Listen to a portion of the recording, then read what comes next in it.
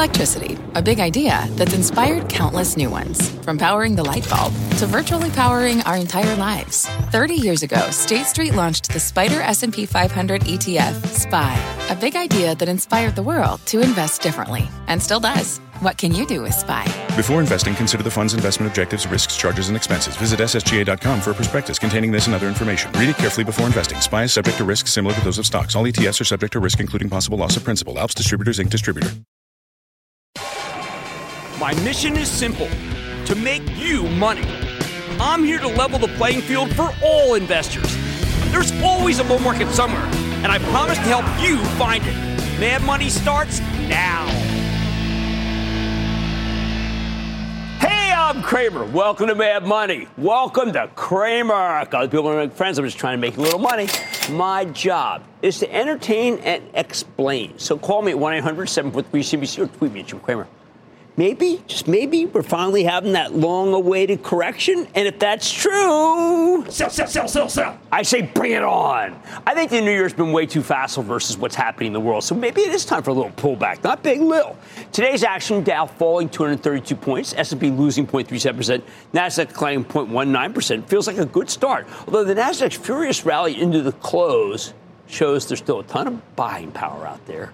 While I am not a bear, we have too many stocks that have gone parabolic, meaning they're straight up, and they're going straight up on nothing. There's no reason why these companies have stocks that make software, for instance, that help you sell product, should be able to rally this relentlessly and endlessly. They just keep rising as one analyst after another raises their price targets, and really nothing more. We see the same behavior for anything that measures or analyzes data. Nothing's happened to warrant that rally. I could even argue that cybersecurity needs to calm down. We own some of these stocks from our Chapel Trust. I don't want to lose them. I don't want them to lose their mojo. But we made some sales because they're simply up too much for the same reason over and over and over again. Multiple expansion. That's right.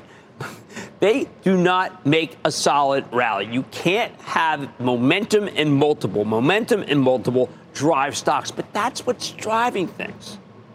See, look, I don't want to see an Apple stock go down or Tesla be upended. I'm a huge believer in the Magnificent Seven, but they too need to rest up unless they have actual fresh good news to report. I mean, some do. Think NVIDIA, where pricing is held up while demand is continues to rise. And most importantly, they worked with the Commerce Department to create chips that China's using for gaming to protect the market. Remember, we thought they were going to lose that China market? I also like the stock of Microsoft because it's got this new revenue stream from its Copilot artificial intelligence helper, and apparently it's doing quite well. I also think that ServiceNow's winning a huge number of clients who want to figure out how to integrate artificial intelligence into their day-to-day business. That stock is a buy. But, man, there are plenty of companies out there, that are moving aggressively into AI who really have no idea what they're doing, and many others say they're moving into AI, but I think they may just be using souped-up spreadsheets for all I know. No matter what, you just can't have the same stocks go up and up and up on the same old news. And as I see it, that's what's happening. Momentum and multiple expansion. Any stock that's going parabolic is a candidate. Sell. To decline here. I think that most of this market's recent rally stems from Fed's decision to pause the rate hikes because of a belief that the economy is cooling. But we need to take a breath on this one, too. As I'll detail later in the show, since the pivot, nothing's happened to indicate that anything's getting weaker in price. The Fed wants to bring us past the tipping point where prices start coming down. Should we ignore what Fed Governor Waller said today about measured rate cuts? Look, when we left here Friday, those who follow this stuff closely, and a lot of people do, were signaling that Waller's going to be the new resident dove. That'll explain why rate cuts are so important. He didn't. I think he actually did the opposite. How can I expect a series of rate cuts when even the Fed's resident dove, the one who kicked off this whole peak interest narrative in the fall, doesn't sound like he wants to go that far? It's not like we're getting employment reports that show massive layoffs or lower wages. We just have few layoffs and slower wage growth. I know it's not in keeping with the soft landing thesis that I favor, but we may need to see some wage degradation to prevent inflation from reigniting when there are cuts. I mean, that's Jay Powell's goal. He needs to truly beat inflation before he can start putting through even one rate cut. Listen, I'm not in the camp that says we're in a perilous, dangerous time, a la Jamie Dimon from JP Morgan, but I do believe that there's more risk of an oil rally here. Wall Street's been totally dismissive of the armed conflict in the Middle East, even as the shipping's been shut down in the Red Sea. Yet at the same time, we know from Carly Garner, our resident commodity analyst, that this is seasonally a very positive time for oil, and she thinks it's found a floor, and there's not much of a ceiling until maybe we get close to $100 a barrel. Hey, we're talking about $20 from here. Wow. Unfortunately, and that's for one kind, 25 for the West Texas. Unfortunately, higher oil prices intrude way too much into the pricing of everything that we buy. And since the Fed's goal is price stability, it's the last thing you want to see. I just don't want to ignore it like everyone else seems to be doing, because this Red Sea conflict, I don't know about you, it seems to get worse every day. What else? I'm in favor of cryptocurrencies. I think everyone has a right to own them, but I am not in favor of rank speculation or cheerleading for something that went up largely because there was endless talk about an exchange-traded product that would be approved. We got to sell the news reaction on Friday, then stabilize again today. I figure probably stabilize for a couple of days. But meanwhile, you can't have the following happen that really steams me. You have apostles like Cathie Wood talking about Bitcoin soaring 3,000% even from here. Now, I hear things like that, and I want to say, even if you believe it's going to go much higher, please be responsible about it. Don't encourage that kind of rank speculation on this one, too. Historically, it's cost people a great deal of money to do that. Cathie Wood can get away with it because it's just so outrageous. The price is so high, the time frame is so far out, 2030, that it can make people feel sanguine about buying it right now, right here, even after a massive run. When you get these targets like this, they make people feel very comfortable about buying it. They kind of lull them into it. Because even if it goes down in the near term, well, people think that they'll be eventually all right. They're so comfortable buying it. What do? And this is the inflationary part. They borrow money to buy more, and then they actually do get hurt if the story doesn't pan out, which is often, frankly, the case. Why doesn't anyone call Cathie Wood out on this? Is it really just fine that she does this kind of ridiculous hype, but no one else does? Does she have a license to hurt people simply because she believes in this stuff? What's up next? Say a 5,000 target in 2032? I mean, why not? She'll get away with it. There's no accountability when it comes to her projections. Now that there are some segments in this market that are acting reasonably, and I like that, sellers of the financials recognize that those stocks need kind of a, let's say, a rest, not a retest, but a rest. They're coming down at a reasonable pace, and I think that they are resetting in a way that I like. I believe we may have started to see some reversals in healthcare after the hype from last week's JP Morgan Healthcare Conference. Again, I like some of these companies, but I feel it's important that their stocks come down before you buy them. You'll hear more about that in a moment. Nothing wrong with waiting for a better pitch. Hey, just ask the people who paid $176 for JP Morgan after the best quarter of the bunch and now find themselves having serious indigestion with the stock down to 168. That said, I think JP Morgan can now be bought after this decline. Hey, by the way, same with Morgan Stanley after we no doubt get some downgrades tomorrow because a lot of people sold it today thinking that there's not enough leverage when it comes to the wealth management business. Naturally, oil and gas make a lot more sense if you, like me, believe that prices are going to be on the rise. I'm warming up to aerospace and defense because analysts have hammered that group endlessly since the Boeing fiasco began. Even as I see no real end to the hostilities in the Middle East or Ukraine, I don't know how many customers Boeing can really lose this time. I suspect none. I mean, what else are they going to do? Go to Airbus with that waiting list? But the bottom line, I say let this market come in. It deserves a chance to correct, even as some parts of it already have. Let's take questions. Let's go to Sheila in Tennessee. Sheila. Hi, Jim. Booyah. How are you? Booyah, Sheila. I'm good. How are you? I'm fabulous. Thank you.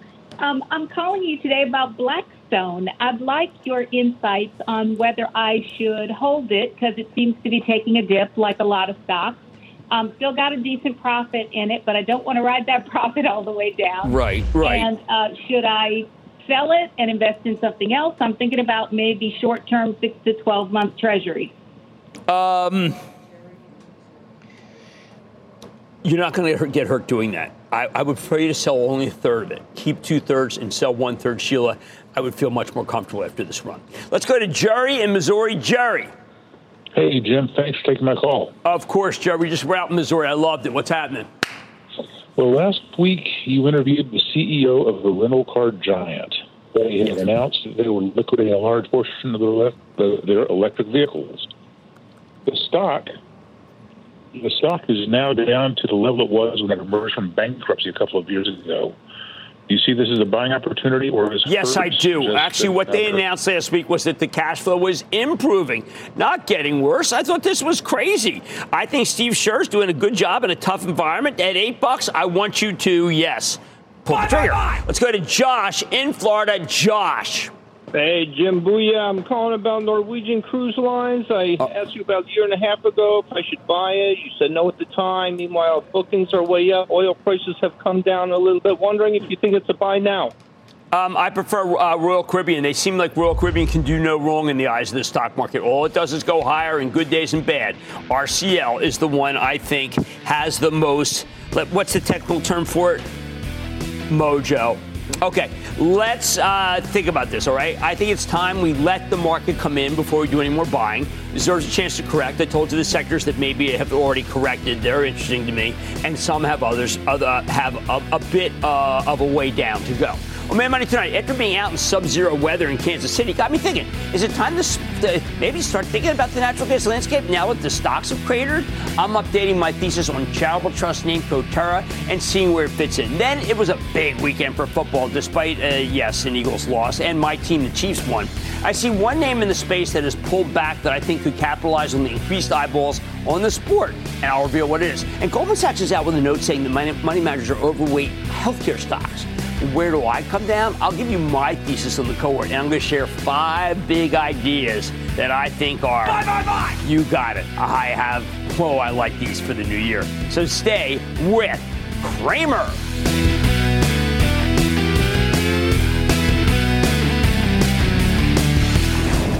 Don't miss a second of Mad Money. Follow @Jim Cramer on X. Have a question? Tweet Cramer. #MadMentions. Send Jim an email to madmoney@cnbc.com or give us a call at 1-800-743-CNBC. Miss something? Head to madmoney.cnbc.com.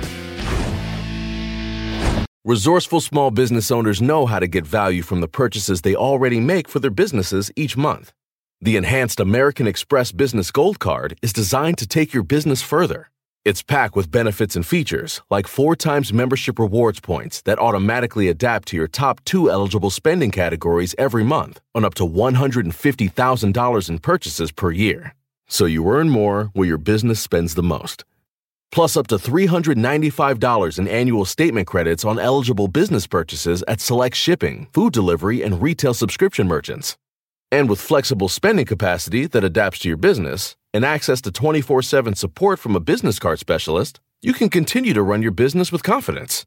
The Amex Business Gold Card, now smarter and more flexible. That's the powerful backing of American Express. Enrollment required. Terms apply. Learn more at americanexpress.com/businessgoldcard. In life, we're often driven by the search for better. But when it comes to hiring, the best way to find candidates isn't to search, it's to match with Indeed. Indeed's a matching and hiring platform used by over 300 million global monthly users, according to Indeed data. Need quality candidates fast? Use Indeed for scheduling, screening, and messaging, and you'll connect with candidates in no time. And it's not just faster. 93% of employers agree that Indeed delivers the highest quality matches compared to other job sites, according to a recent Indeed survey. And here's the best part. Listeners of this show get a $75 sponsored job credit, giving your jobs more visibility at Indeed.com/madmoney. Just go to Indeed.com/madmoney right now and support our show by saying you heard about Indeed on this podcast. Indeed.com/madmoney. Terms and conditions apply. Need to hire? You need Indeed.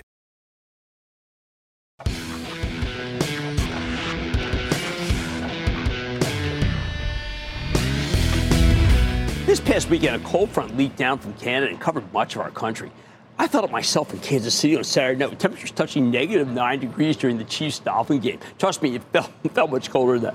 In fact, more than 80% of America experienced sub-zero temperatures last night, while 140 million people live in areas placed under wind chill advisories or warnings over the last couple of days. I think it looks like we're going to have a cold winter for once. This cold snap has me thinking that maybe it's time to review the natural gas landscape, which is showing signs of life after what you can only call a lost year.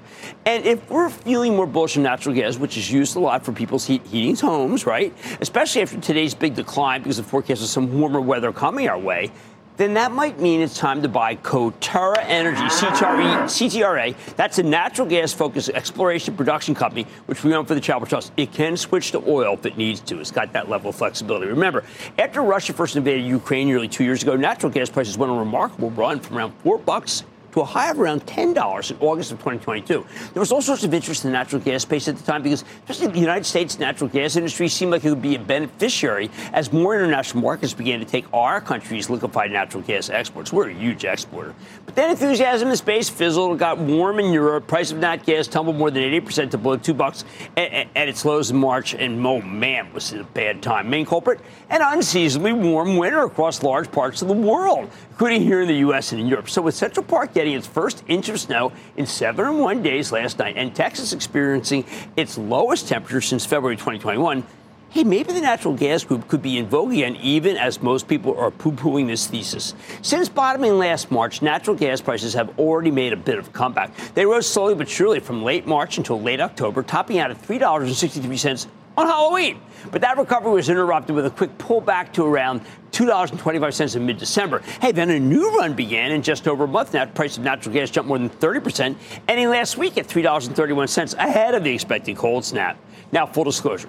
With the end of this cold snap in sight, natural gas prices pulled back significantly today. Sell. Okay, they were down nearly 15%. I'm giving you the whole negatives here. And falling below $3 once again. It's the worst decline almost a year. But you see, that's fine. That's why I'm doing the piece. Because do you really believe the cold weather's over? I mean, more importantly, you have to think about natural gas price trends. Not just the day-to-day moves or this week. And the uptrend over the past 10 months or so is still in place. And yes, I know we've got a lot of natural gas, but we don't necessarily have to presume it's going to get warm forever this winter. I'll give you a general rule of thumb. You want to be buying the stocks that you like. I know this is going to sound a little soporific. When they're down, giving you a good entry point rather than chasing them when they're on fire. The stock of Coterra dipped nearly 3% today in sympathy with the commodity. It's now trading at its lowest level since mid-December. So this is your chance, people. Why Coterra in particular? They've been on twice last year. You can check them out. We actually added to our position, this one for the Travel Trust last Tuesday. As the CNBC Investing Club explained to subscribers at the time, previous worries about an oversupply of natural gas have indeed faded. And after the last few days, any concerns about oversupply, I think, is just downright silly. The cold weather we're experiencing can impact supply and demand in multiple ways. And not only boosting demand, because this is what heats most people's homes, but also negatively impacting production. When Texas has its lowest temperatures in years, that's not good for getting this stuff out of the ground, is it? At the same time, Qatar's excellent management team has been they've been very shrewd about putting his capital to work. See, that means if I'm right about the idea that spot prices for natural gas are headed higher, then Qatar's ultra-low production costs will translate into higher profits. And these guys are very good about returning profits to you, the shareholders, and they do it via dividends and buybacks. They don't want to squander their money on excessive production growth, thank heavens, because when everybody in the industry does that, well, that is just lethal to pricing. Now, look, I'm not the only one who's been confident about Coterra, but this is really important because it says to me something's really up here. Since the beginning of December, no less than 4 analysts, have upgraded the stock to a buy or a buy equivalent. In fact, from December 11th through December 14th, 3 analysts from Citi, Wells Fargo, and UBS upgraded the stock to a buy with price targets ranging from $30 to $31. That's impressive, given that the stock currently trades just under 25. The analysts at Citi even named Coterra as their top pick for 2024, and that's despite not even being that bullish on natural gas in general. They're actually expecting a tougher environment, yet that's the reason he recommended Coterra, because it has some of the lowest production costs in the industry. Some would say the absolute lowest. The latest upgrade came earlier this month when Bank of America took Coterra to a buy rating with an unchanged price target of 31. This was also part of a 2024 outlook note, and the commentary was similar to the Citi call in December. The Bank of America analyst is taking what he calls a defensive stance towards energy this year and said that with a cautious outlook toward that sector, Coterra offers one of the best risk-reward balances in the industry. So this was the general consensus in the energy sector and Coterra in particular. Tough outlook for the group, but Coterra is a good choice for that difficult backdrop. Now, though, the calculus is changing. Last week, we heard the bull case for oil from Carly Garner, who thinks West Texas Intermediate crude can make a run towards $100. And with this cold snap, we've got reason to believe that natural gas may also stay higher than previously expected. That makes the nat gas-focused Coterra look, to me, a lot more enticing. Let me add one more wrinkle, though. Starting late last year, we've seen a spate of takeovers in the energy space, including some huge deals like Exxon's Mobil acquisition of Pioneer Natural Resources. Club members know because we caught that one. Chevron's bid to buy Hess, both of which were in the $50 to $60 billion range. There also been some mid-sized deals. Occidental snapping up privately held Crown Rock. Chesapeake Energy's intended acquisition of Southwestern Energy, $12 billion range. Qatar's market capitalization is around $19 billion, so just a bit bigger than these mid-sized deals, and far lower than the mega-sized Pioneer or Hess deals. If Qatar's stock can't get moving sometime soon, maybe management, I don't know, if they could sell the company or maybe just kick the tires, give some potential steps about something that could happen here. Let me give you the bottom line. Qatar has a lot of ways to win. The stock was already getting a lot of attention when Wall Street thought natural gas would be in bad shape.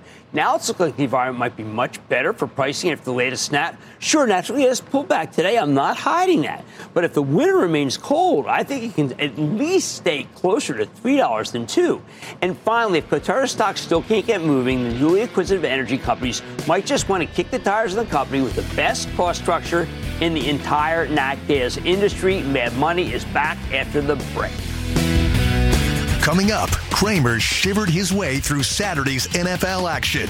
Is DraftKings poised to profit this postseason? Keep it here. Now is the time to embrace a new wave of workers. Every day, your team grows younger, more digital, and more drawn to entirely new ways of working, which means you need flexible solutions to connect them where business gets done. T-Mobile for Business was born digital. With America's largest 5G network, we can make it easier to work together from virtually anywhere. Your team may be changing, but with the right tech, it can be more productive than ever before. Get started at T-Mobile.com/now.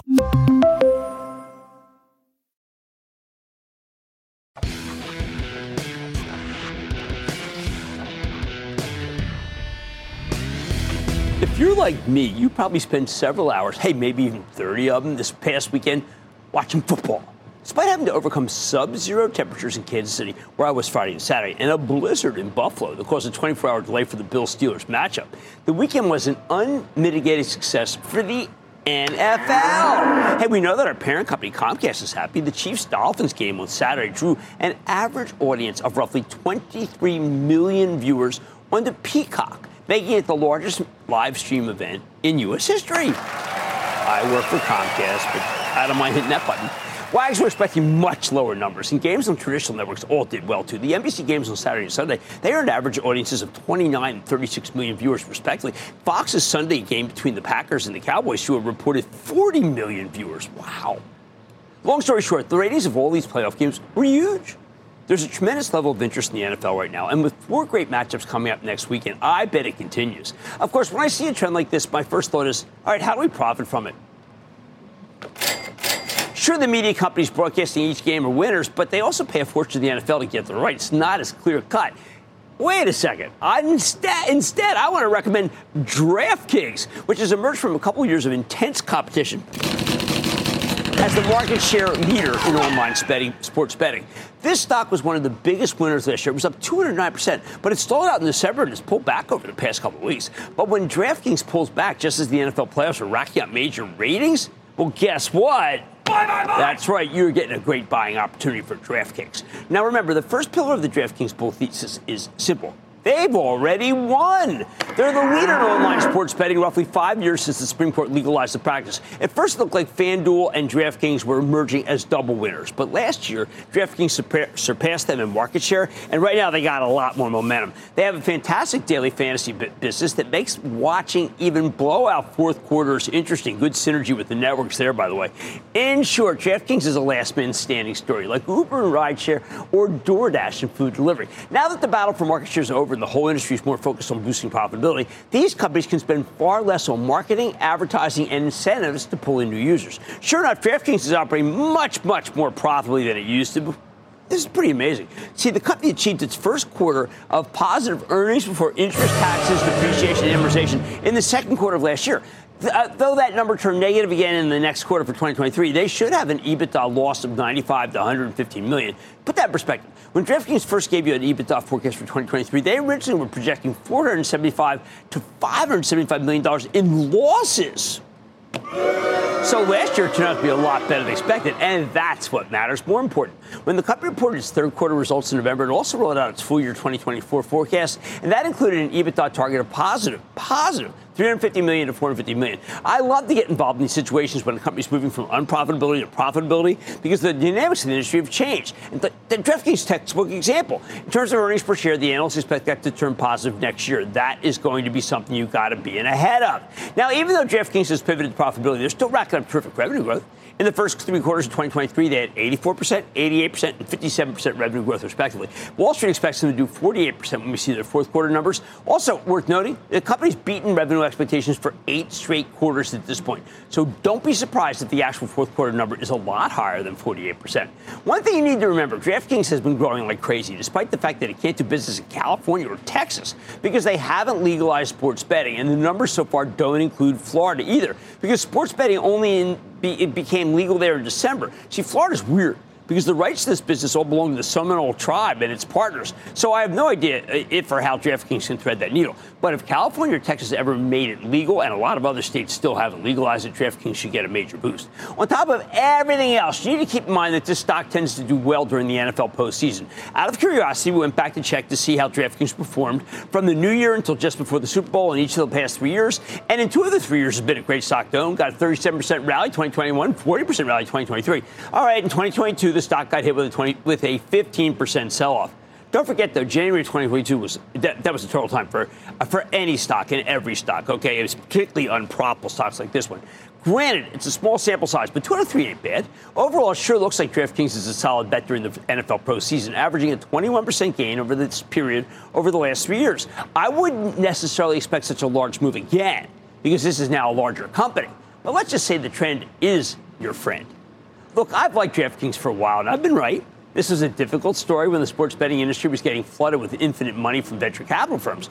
Following everybody in the business to advertise, it made everyone advertise like crazy and promote the heck out of their services.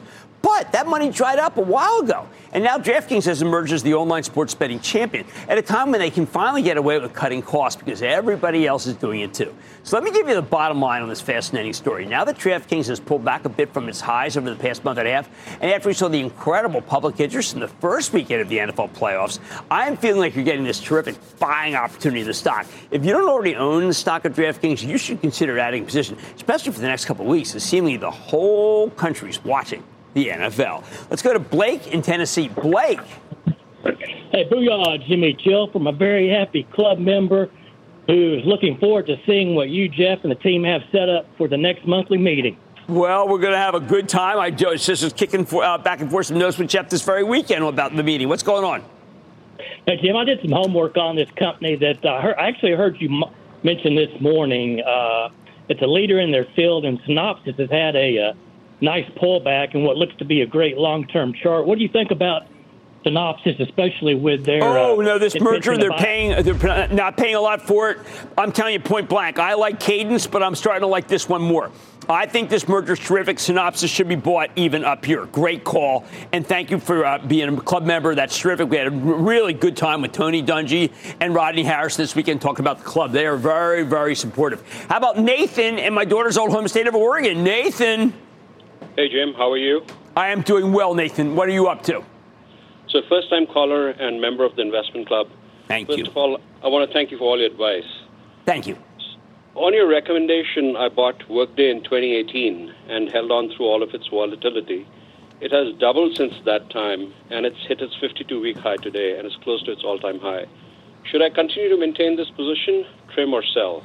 Thank you. Oh, no, we're holding this position. It's breaking out here. Now, look, all of these enterprise software companies could have a pullback, and I understand that. But this company is so well run. It's probably, along with ServiceNow and Salesforce, my 3 favorites in the enterprise software group. It's terrific. Let's go to Greg. Thank you for being a member of the club. Gregory in California. Gregory.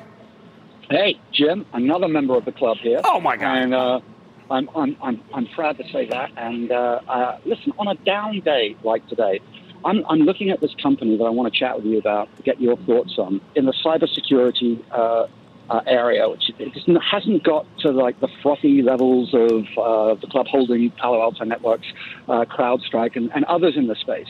But I just can't see why old school company like Check Point shouldn't have a 2 in front of its stock price. Am I wrong here? And no, you're not. I think you're absolutely right. right. I'm surprised that the PE is so reasonable. You're absolutely right. We did nail Palo Alto Networks, which is probably one of the greatest performing stocks of our time. Checkpoint cannot do as well as Palo Alto. We watch Nikesh Roran today. He's just got so much momentum. He's the CEO of Palo Alto. But I do think you're right. The Checkpoint's good. And I want to thank all 3 people who joined the club. And I think you should join the club, too. All right, now, listen, I've been a big fan of DraftKings for a while now. And its recent pullback has given me a great buying opportunity, given all the interest surrounding the NFL playoffs.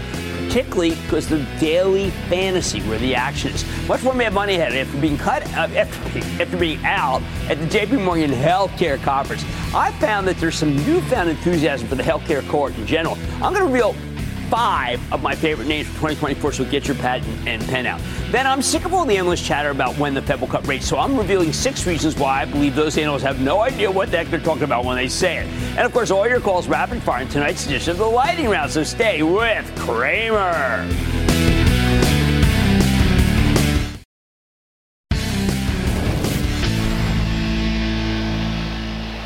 After 2 weeks of volatile action, we're finally getting a feel for the new year. While the major averages were basically flat coming into this morning, some groups have done very well. For example, the XLV, that's the Healthcare Select Sector Spider Fund, a mouthful, was up more than 3% through the first 2 weeks of the year, trouncing every other sector in the S&P 500. In fact, this weekend, Goldman Sachs sales desk put out a note to investors pointing out that money managers have heavily overweighted healthcare, which now makes up nearly 22% of single stock net exposure here in the United States. That's a big move up. Now, frankly, I don't love these comments from Goldman. Often when everybody's betting the same way, it means you missed the boat. You're too late. I said at the top of the show, I am worried about a short-term overheating in the group because of all the buying power that came out of this JP Morgan Healthcare Conference a week ago. At the same time, I worry about this sector in a presidential election year because both parties love turning big pharma into a political pinata. It's one of the few things they agree on. But you know what? The newfound enthusiasm for healthcare, causing the entire stock market to broaden out, is encouraging, and it still makes a ton of sense to me. This group had a weird moment in 2023. We had some lingering ripple effects from the pandemic. Steadily rising interest rates made it harder for early-stage biotechs to borrow money, while making big pharma stocks with big dividends less attractive. Then, as these revolutionary GLP-1 drugs started getting traction, Wall Street became terrified of what that might mean for every other weight loss or diabetes treatment.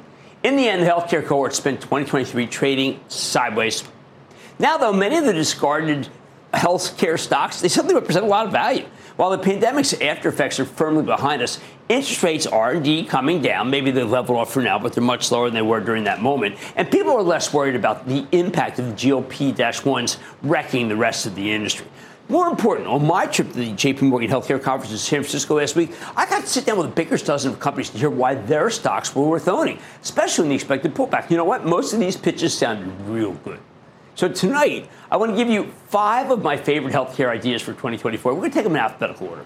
First up is Abbott Laboratories. That's a longtime Cramer fave before the pandemic, thanks to their diabetes and cardiovascular franchises. The medical device company's narrative got hijacked by COVID thanks to the testing kits, which helped at first, but then created these impossible comparisons once the world went back to normal.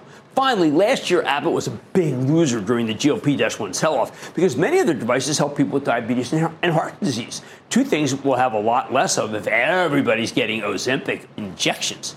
But for the past 3 months, Abbott's stock has been on fire. It's climbing from 90 to 113 and change. And guess what? I bet it can keep climbing. This company told a terrific story in San Francisco, starting with the fact that they view COVID as old news. They'll still sell you Binax Now tests, which I keep buying. But as CEO Robert Ford told us, I think Q4 you'll see more of an endemic state of COVID. There was more cases, but I think it'll be endemic. We will have earnings that will come from it, but it won't be at that level that it was before clouding it, and it'll just be part of our business. In other words, investors can now focus on Abbott's core business again. And all 4 of these segments, they were growing at a double-digit clip. I mean, once you cleared the smoke, I couldn't believe this. More importantly, Abbott sees the rise of these GLP-1 drugs as more of an opportunity than a threat. That surprised me, too. See, the company has data that says that its blood sugar monitors are complementary to GLP-1 meds. Now, you may have seen their ads for the Freestyle Libre, the name of the product, in heavy rotation during wildcard weekend. And they also have a bunch of protein shakes and powders that are essential for people on these drugs, because without extra protein, they make your muscles atrophy. Second, there's Becton Dickinson & Company, the medical device and supply supply. These guys actually make the pre-filled syringes for GLP-1 shots. But that's only part of the story. As CEO Tom Poland explained to us, Becton Dickinson's automation solutions will help improve efficiency and control costs all across the industry, from hospitals to pharmacies. I also like that you're getting a good entry point here, as the stock sold off after the company's last report in November, thanks to management's conservative guidance. I think Becton Dickinson ends up doing much better than they guided for, which should allow the stock to be a big winner. Third, please don't forget returning healthcare champ Eli Lilly, up nearly 60% last year. Hey, stock got hit badly today. This was one of the best positions in the Chapel Trust. As I heard company after company in San Francisco explain why they, too, should also be considered GLP-1 winners, and then spoke to Lilly CEO Dave Ricks, it became clear that this company's still way ahead of the pack. Now, if you're worried about a challenger coming up with a GLP-1 treatment that's better because it's in pill format or longer-lasting formulation, rest assured, people, Lilly's working on these too. More importantly, they are laser-focused on building all the infrastructure needed to produce massive quantities of their GLP-1 drug. That's named Mounjaro for diabetes and Zepbound for weight loss. That's everything from additional manufacturing to more efficient sales channels, including the company's Lilly Direct effort announced earlier this month. By the time anyone else brings one of these to market, let me tell you something. Lilly and its only rival, Novo Nordisk, will have a huge competitive moat. It's so hard to build these plants. Plus, you know what? The company's got this big opportunity in Alzheimer's no one's talking about. We have more details in that program later this year. It's why I'm still bullish on Eli Lilly. Fourth, one I haven't liked for a long time, Medtronic. I know it's a bit jarring to say. The medical device company's been a chronic underperformer for years now. But like Abbott Labs, the stock's made a big recovery since October, climbing from the high 60s to the high 80s. You know what? It's not done. I think it goes still higher. As I revisited Medtronic in preparation for the JP Morgan Healthcare Conference, I was struck by the innovation across the company's entire portfolio.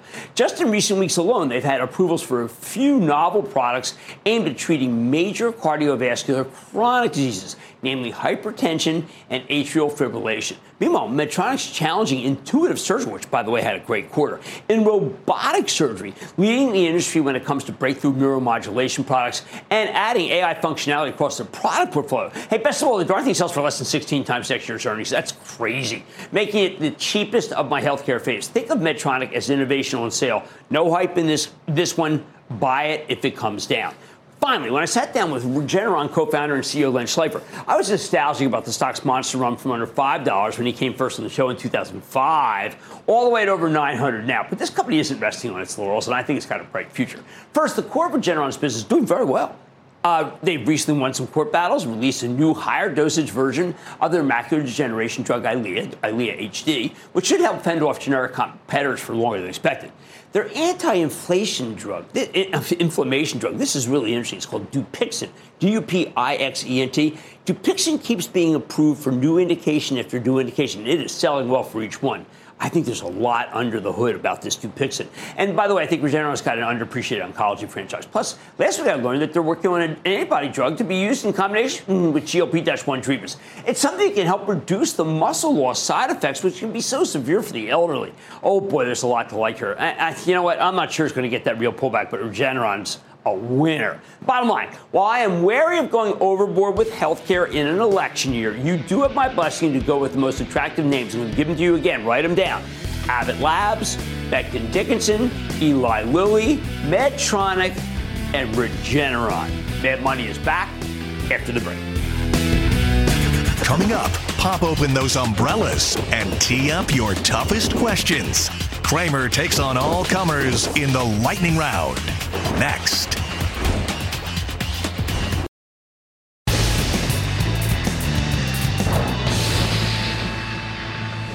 I'm coming to you from Chiefs Kingdom, eve of Super Wildcard Weekend on NBC and Peacock. It's an honor. I've been listening to you for a lot of years. You've given me great advice. You've given me some bad advice as well, but I still like you. We're bringing out the money man himself and Jim Cramer. It's about discipline in stocks and discipline in sports. If you can pick a good team, you understand leadership, you understand what an organization can do. Same exact discipline in picking stocks. Taylor Swift is the 12th man edition of Mad Money. It's been a very interesting, very fun year having the two of them dating. The attention that's been focused on the Chiefs. Our female audience has grown leaps and bounds. God, hell yeah! They run into you dead. George the couple sacks that he had, Chris Jones, and those guys brought all their mad money with them. This week, we're introduced to a city that is united behind their team in a way that I frankly have never seen before. It was a joy to be welcomed into Kansas City and Chiefs Kingdom. Chiefs! A special thank you to Clark Hunt and the Hunt family, Coach Reed and his wife Tammy, and our fantastic colleagues at NBC Sports for the camaraderie. And now, it is time. It's time for the lightning round. Play this out. And then the lightning round is over. Are you ready, Ski Daddy? Time for the lightning round. Let's start with Carol, New York. Carol. Hi, Jim. First, I want to say that you do a public service, making information available and understandable to a lot of people. So that's what I like. Thank you. That's what I want to hear. Thank you. You're welcome. My question is this. I'd like to hear your thoughts about why the price of AMPH dropped so much so fast. Well, you know what? I think that this was part of one of these situations where once the pandemic was over, people just don't want it anymore. I don't know. I mean, to me, I want Jim Beckton Dickinson. Let's put it that way. You won't have that kind of up and down thing. Let's go to Dave in Connecticut. Dave. How you doing, Jim? Booyah. I'm doing well. Booyah to you, Dave. What's up? Hey, you know, at the beginning of the pandemic, I made a few bucks on Moderna and sold out, and now I see it's dropped to about $100 a share. What are your thoughts on that? I think that Stefan Pancel is the real deal. I would back Moderna here. I even debated it for the Charitable Trust, but I had to like some of the less kind of, let's say, speculative ones. Let's go to Dave in Florida this time. Dave. Hey, Jim, I like your segment on healthcare. That was a great job you did. I have a question for you about a company that's got $18 billion of cash. It's got a market cap of $24 billion. A little pipeline of business, but doesn't seem to be moving. BioNTech. Hold on to that one. I don't understand why it's so inexpensive. I just don't. I think you've got a good one there. Let's go to Joe in my home state of New Jersey. Joe. Hello, Mr. Cramer. Thank you for taking my call. Of course. What's happening? I just came back from doing a little snow shoveling and salting at Mom's. Got to take care of Mom. Yep, good thoughts. We're all agree. Everyone's agreeing. They're all nodding their heads. What's up? I'm looking to add some silver to my portfolio. Is Pan American Silver Corp a buy?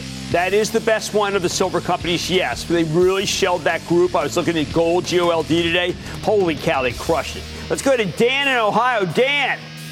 Booyah, Jimmy. Thanks for taking the call. Oh, sure, Dan. Absolutely. What's happening? Question for you, Lockheed Martin. Okay. What's holding it back? It peaked, it seemed like, back in November of 2022. Just buy it. I'm telling you, it's Jim Takelet, and there's a lot of belief that the budget deficit is a problem for them. I think that the problem for them is there's just not enough buyers of the stock, and they will happen. I want you to hold on to that. Steve in Washington. Steve. Hey, Cramer.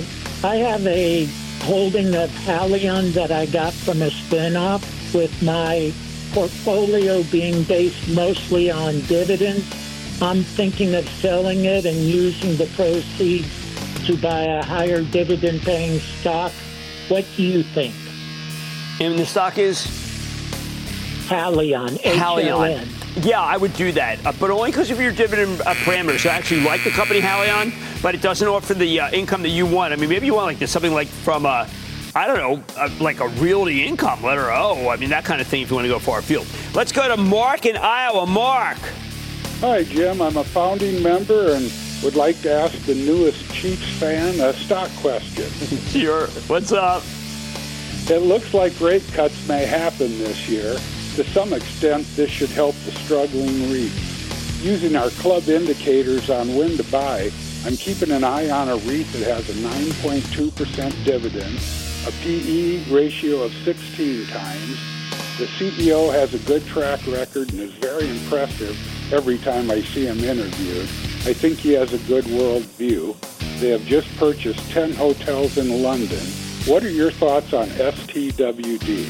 Okay, that's Barry Sternlicht. And you know what? I'm willing to take his dividend and wait for that turn. I think you've got everything you said about it he'd be proud of, and I agree with.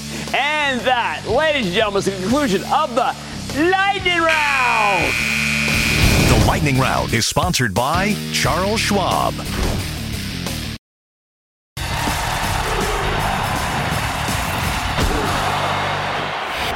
I am so sick of all this endless chatter about when the Fed will cut interest rates. This is the kind of thing that plays havoc with your money. It drives me crazy because the dirty little secret of the stock market is that the economy is actually very, very strong. And there are only a few areas of weakness. And in a strong economy, frankly, there is no hurry for the Fed to cut rates.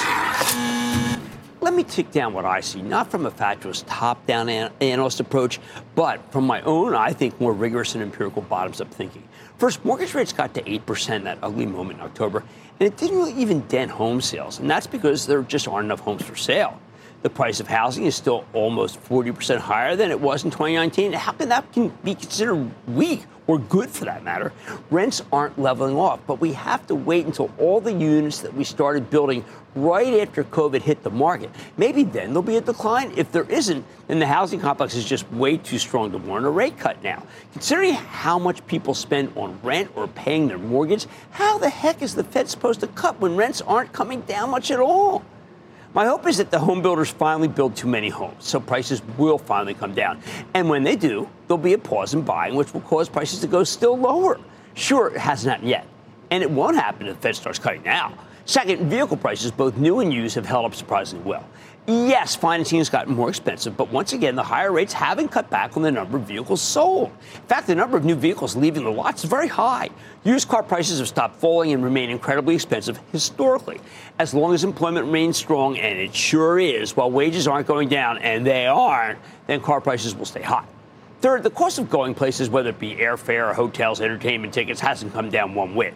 The cost of doing things has never been higher, and only the price of gasoline has come back in. And now that we could be changing for the worse, now that the Red Sea is halfway to being a war zone, I think gasoline goes higher. Tickets for games and concerts are still way too high. Taylor Swift may be beloved, but she's ground zero for entertainment inflation. Fourth, have you seen your insurance bills lately? I follow these companies, and the rate hikes are endlessly moving higher. Yes, there are huge tax paid for by everyone, except for their shareholders, I guess, and the rates are up dramatically from pre-COVID levels. Fifth, I've yet to see any restaurants roll back prices, let alone any alcohol prices decline, even as many alcohol companies now have way too much inventory. Incredible that they won't break price. Food prices are way, way too high. Yes, Costco has stopped the inflation, but their whole model is about moving very high volumes at a lower price point. You can't extrapolate anything from how good Costco's doing. Six, apparel's come down a bit, but if you don't go to an off-price chain like a TJX, you won't see any difference. So let me ask you, when you hear people predicting 6 rate cuts this year, what planet are these guys living on? I think they're fools who do no homework and just sit around and suck their thumbs. So let's stop the nonsense and bet on no cuts until several months after the March Fed meeting. Then maybe prices will have fallen, but I bet they sure haven't. I like to say there's always a bull market somewhere, and I promise to try to find it just for you right here on Mad Money. I'm Jim Cramer. See you tomorrow. Last call starts now. All opinions expressed by Jim Cramer on this podcast are solely Cramer's opinions and do not reflect the opinions of CNBC, NBC Universal, or their parent company or affiliates, and may have been previously disseminated by Cramer on television, radio, internet, or another medium.